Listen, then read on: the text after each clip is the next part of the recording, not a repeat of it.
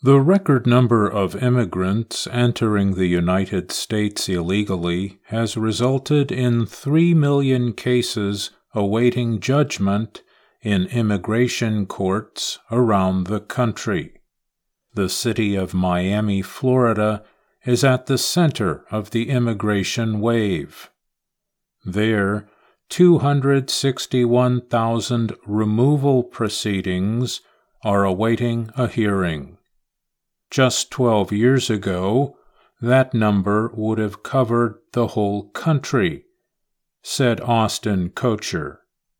He is a professor at Syracuse University in New York, who researches federal immigration detention. The Associated Press, or AP, reports that Miami has the longest list, or docket, of these cases.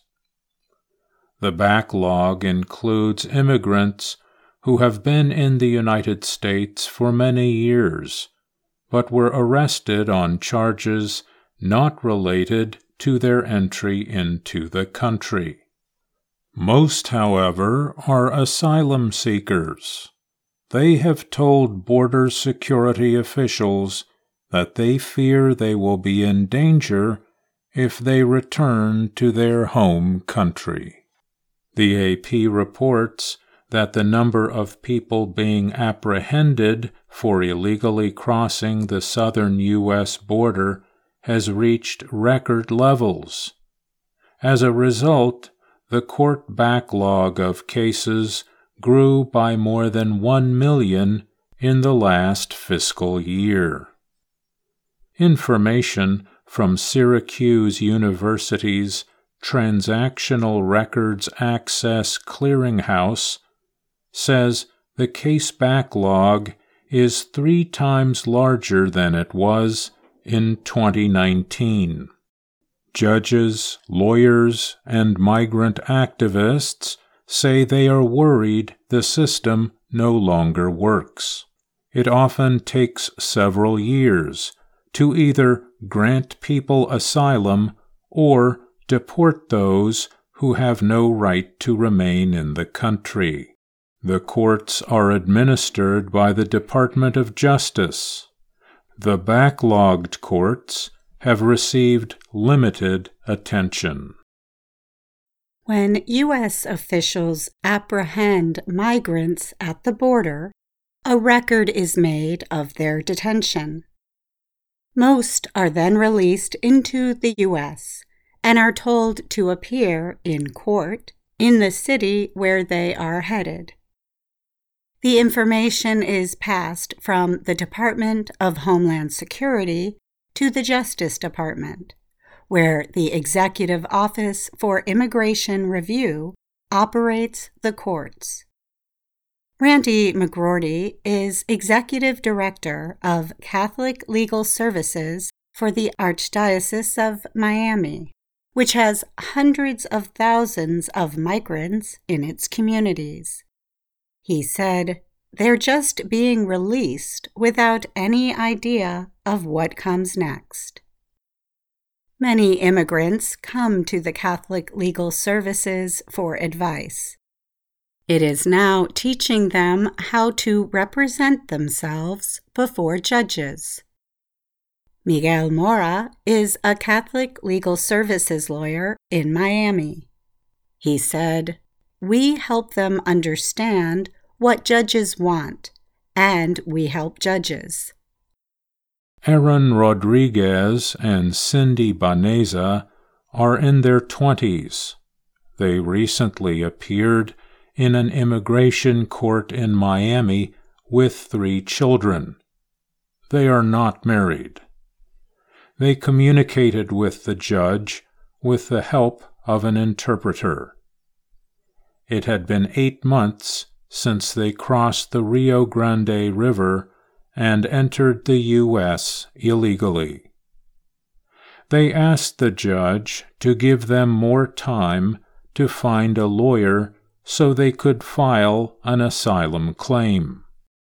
Rodriguez, who is 23, told Judge Christina Martiak that he had no money for a lawyer.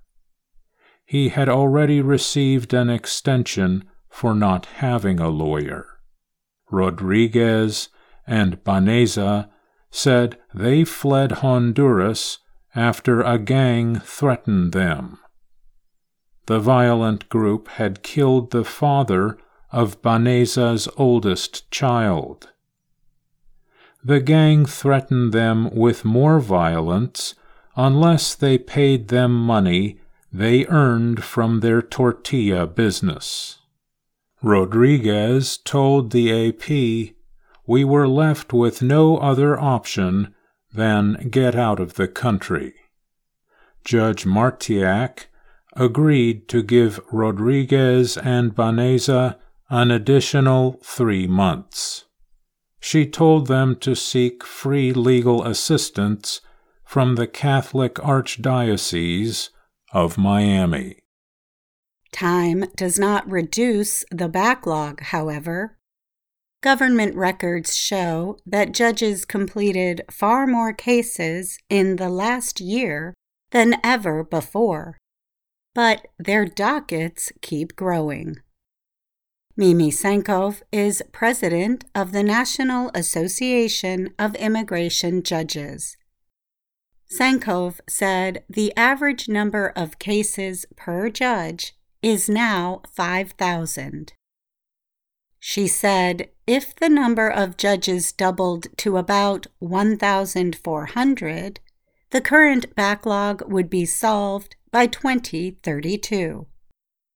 In the latest budget request, the Executive Office for Immigration Review said it is requesting that Congress provide money for 150 new judges and support workers, the AP reports. Paul Schmidt is a retired immigration government lawyer. He was working when the last major system reform took place nearly 40 years ago. He said the system can only be fixed with major policy changes. One example of such a change would be to permit most asylum cases to be solved through an administrative process instead of through a court of law. I'm Katie Weaver. And I'm Mario Ritter, Jr.